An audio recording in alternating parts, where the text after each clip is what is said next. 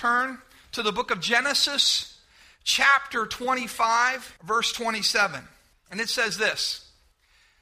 It says, the boys grew up, and Esau became a skillful hunter, a man of the open country, while Jacob was content to stay at home among the tents.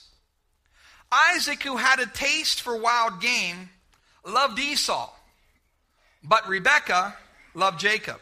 Once when Jacob was cooking some stew, Esau came in from the open country famished. And he said to Jacob, quick, let me have some of that red stew. I'm famished. And that's why he was called Edom. And Jacob replied, first sell me your birthright. Look, I'm about to die, Esau said. What good's a birthright to me? But Jacob said, swear to me first. So he swore an oath to him, selling his birthright to Jacob.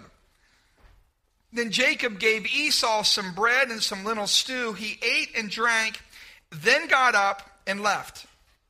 So despised his birthright. So Esau. Last week our message included a conversation between Abraham, the rich man, and Lazarus. The rich man found himself in a place he did not want to be. And he wanted to change his circumstances, but he found out that he couldn't. Today we're going to look at two of Abram's grandsons and examine how their attitudes, how their way of thinking leads to choices, and how choices leads to consequences. Now, you know the story. Isaac and Rebekah have two sons. From the very beginning, you want to talk about sibling rivalry. They had a sibling rivalry going on. Scripture indicates that from the time they were in their mother's wombs, they struggled with one another. Unfortunately, their parents showed favoritism. As a result, this led to conflict between the two sons and a whole lot of dysfunction in the family. I don't know what you thought about Esau and Jacob. How many of you attended Sunday school when you were a kid? Your mom took you to Sunday school. All right. If you attended Sunday school when you were a kid, like I did, they had flannel graphs. You know what a flannel graph is? That's a little cutout picture. And if you were like a really good kid, they'd let you tear the cutout picture, put it up on the little flannel thing. But growing up in Bedford, there's a certain mentality that you have. And so growing up in Bedford, I understood Jacob and Esau, and I didn't understand why Jacob kind of got away with stuff. You see, Esau was a hairy guy. And when I think of a hairy guy, I'm thinking like of my buddy back here. I see him smiling. Esau was a hairy guy, all right? He was a hairy guy, and he was a hunter. He loved being out in the wild, okay? Jacob was kind of a mama's boy. Jacob liked hanging around and cooking with mom. Now, in Bedford, if you grew up and you wanted to hang out and cook with mom, that'd get you beat up, okay? If you were growing up in Bedford, if you liked the home ec class, if you were signing up for the home ec class, you'd get beat up for that. That wasn't a good thing, okay? And out in Bedford, when you grow up, they take off the first day for buck season. They take off the first day for doe season. Every man, woman, boy, and girl back there hunts. So Esau was a good guy. Everybody could understand Esau. Esau was a man of the wild, as it were. I couldn't understand. Jacob connived. He was kind of a weasel. I couldn't understand why God would let him get away with stealing a blessing. I want you to notice this about Esau. The Bible describes him as a man of the open country. He was a man of the wild. He liked the wildlife. He did not want to be domesticated, and he didn't want to be tamed. On one particular occasion, he came in from the open country, and he was famished. So he asked his brother for some stew. His brother said, sure. And I imagine he may have even said it in passing. Sure, I'll give you some stew, but you got to sell me your birthright first. Surely no one would be so foolish as to sell their birthright for a cup of stew. You see, the birthright was the special blessing that was given to the firstborn son, and it rightfully belonged to Esau. He was to receive a double portion of the inheritance. So if there were 3 sons, the inheritance would be divided by 4 parts. And the oldest son would get a double portion. Also, along with it, he would carry the family name, serving as the leader, really the spiritual leader of the rest of his siblings. In that moment, he was hungry. And Esau makes a foolish decision and says, "What good is the birthright to me?" So he sold it to Jacob for a bowl of stew. And the Bible says that Esau despised his birthright. He treated it with contempt. He hated, as it were. He despised it. My birthright really means nothing to me. Throughout Scripture, Esau is always portrayed as an impulsive fool. Someone who you don't want to be like. In Hebrews chapter 12, verse 16, it says this, "See to it that no one is sexually immoral or is godless like Esau, who for a single meal sold his inheritance rights as the oldest son. Afterwards, as you know, he wanted to inherit this blessing, but he was rejected. Even though he sought the blessing with tears, he could not change what he had done." If Esau had taken just a moment to think about his inheritance, to think about what his father had in store for him, and what was involved, any rational man would never have made such a rash decision. This could not have been the only food in the camp of a wealthy man like Isaac. It was merely the first food that Esau saw. It was the first thing that when he walked in, it was the first thing that he saw and he wanted it. You see, Esau was the favorite of his father. He could have easily gone to his father and said, "Hey, Dad, Jacob's trying to get me to give my birthright up for a bowl of stew." And his father would say, "No, don't do that. That'd be crazy." He'd call one of the servants and they would make a meal for Esau to satisfy his hunger. But he didn't want to wait.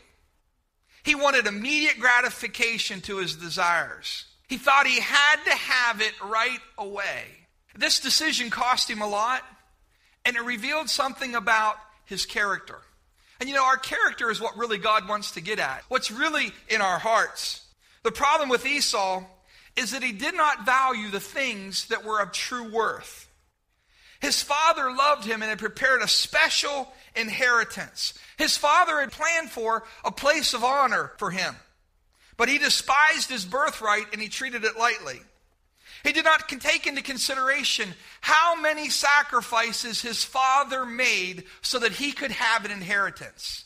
He didn't realize all the times that his father made right decisions and chose rightly and worked hard so that, the Bible says that a wise man leaves an inheritance to his children's children.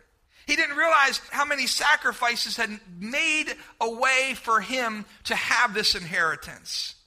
He wanted what he wanted in the moment. There's a lot of people like that today. There are some people who will never get ahead financially. It wouldn't matter how much you give them. It wouldn't matter how much is entrusted to them. They will never get ahead financially because they can't handle what they're given. They'll see a little trinket and they'll say, "I want it now," and they'll grab it. But worse than that, there are people who are like that spiritually. They'll give up their spiritual inheritance. They will trade their soul for a bowl of stew.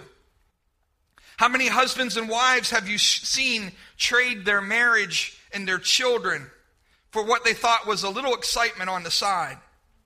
We see an epidemic of men and women who are trading their self-respect, a good job, the relationship with their family, a stable environment for their kids for a bottle of booze or for just a few minutes to get high. And people want to label that an illness, a sickness, or a disease. My friend, it does have a label. It's called sin. And it is always terminal.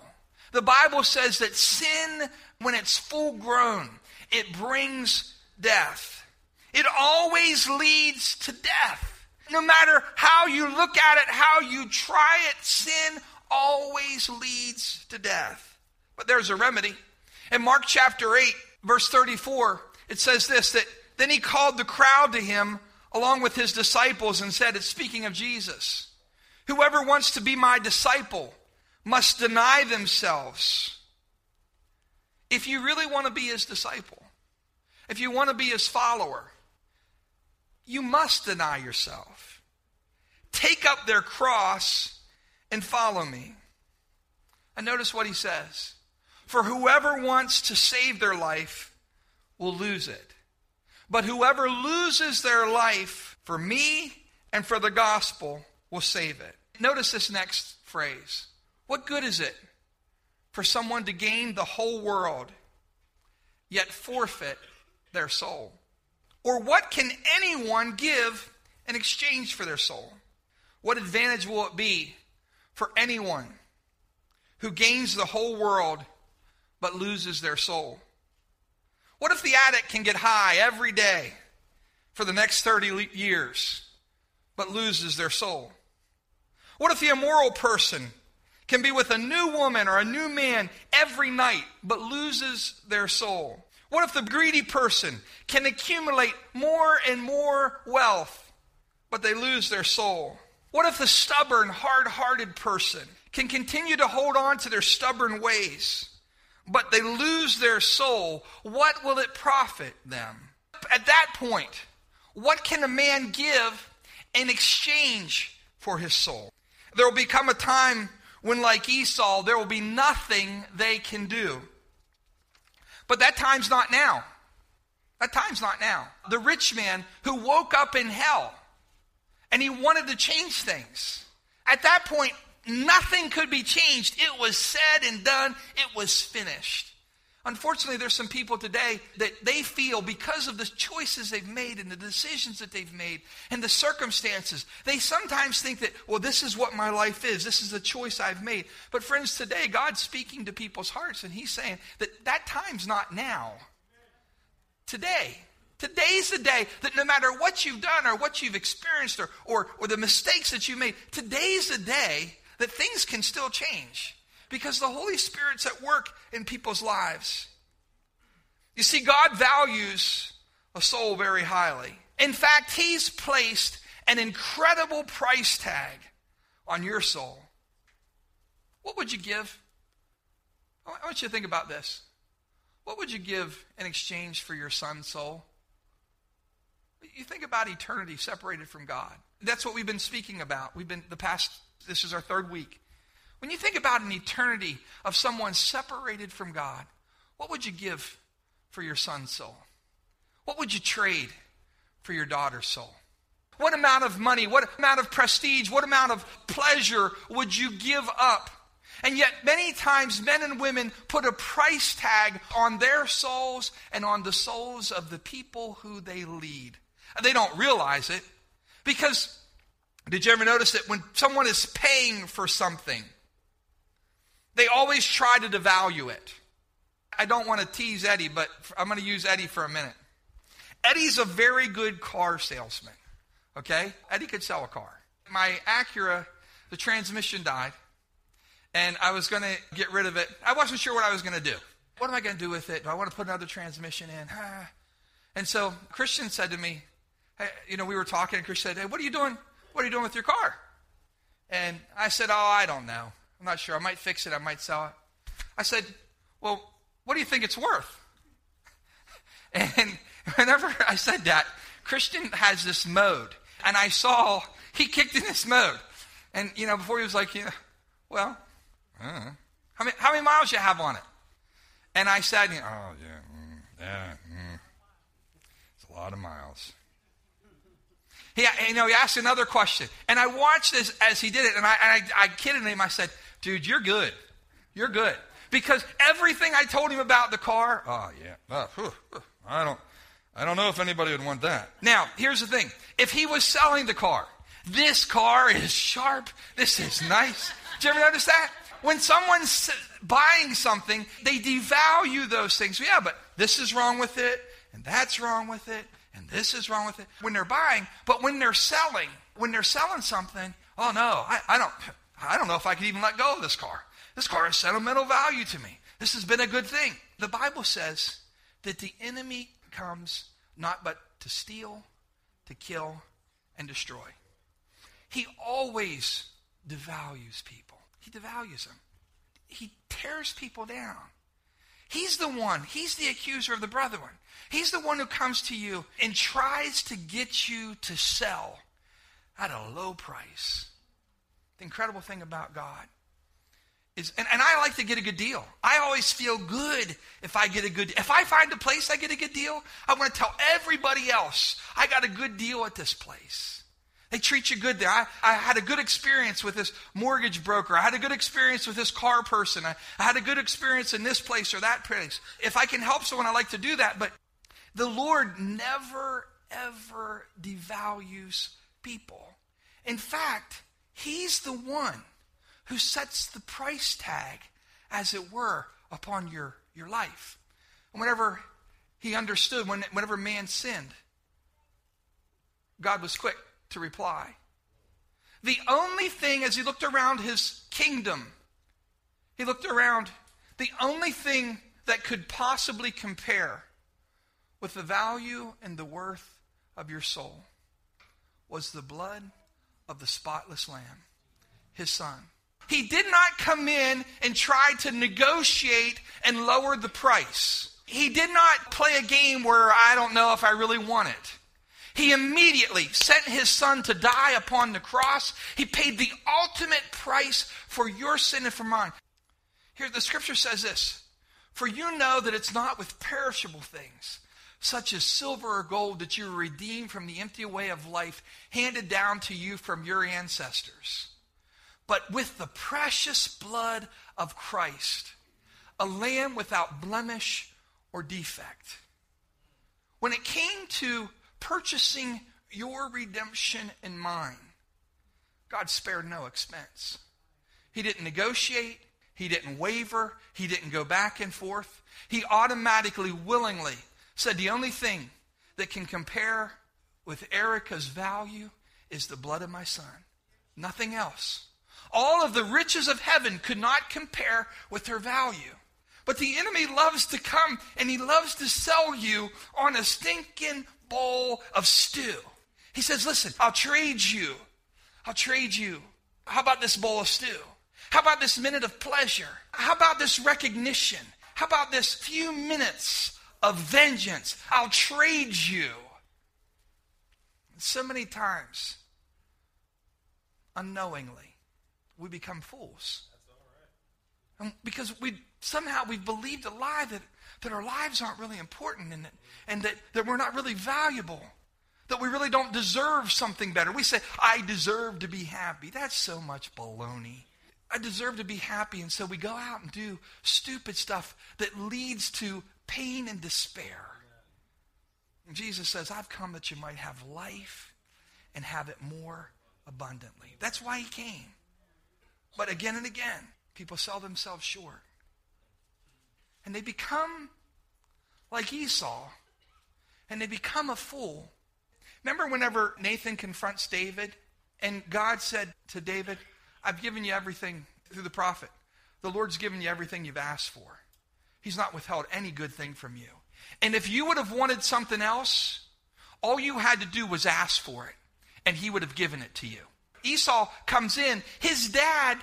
I'm sure his dad had servants. He could have had whatever he wanted.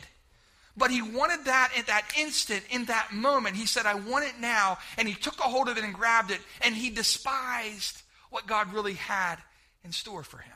Yet again and again, it's hard when I see teenagers, young people who grew up in our church.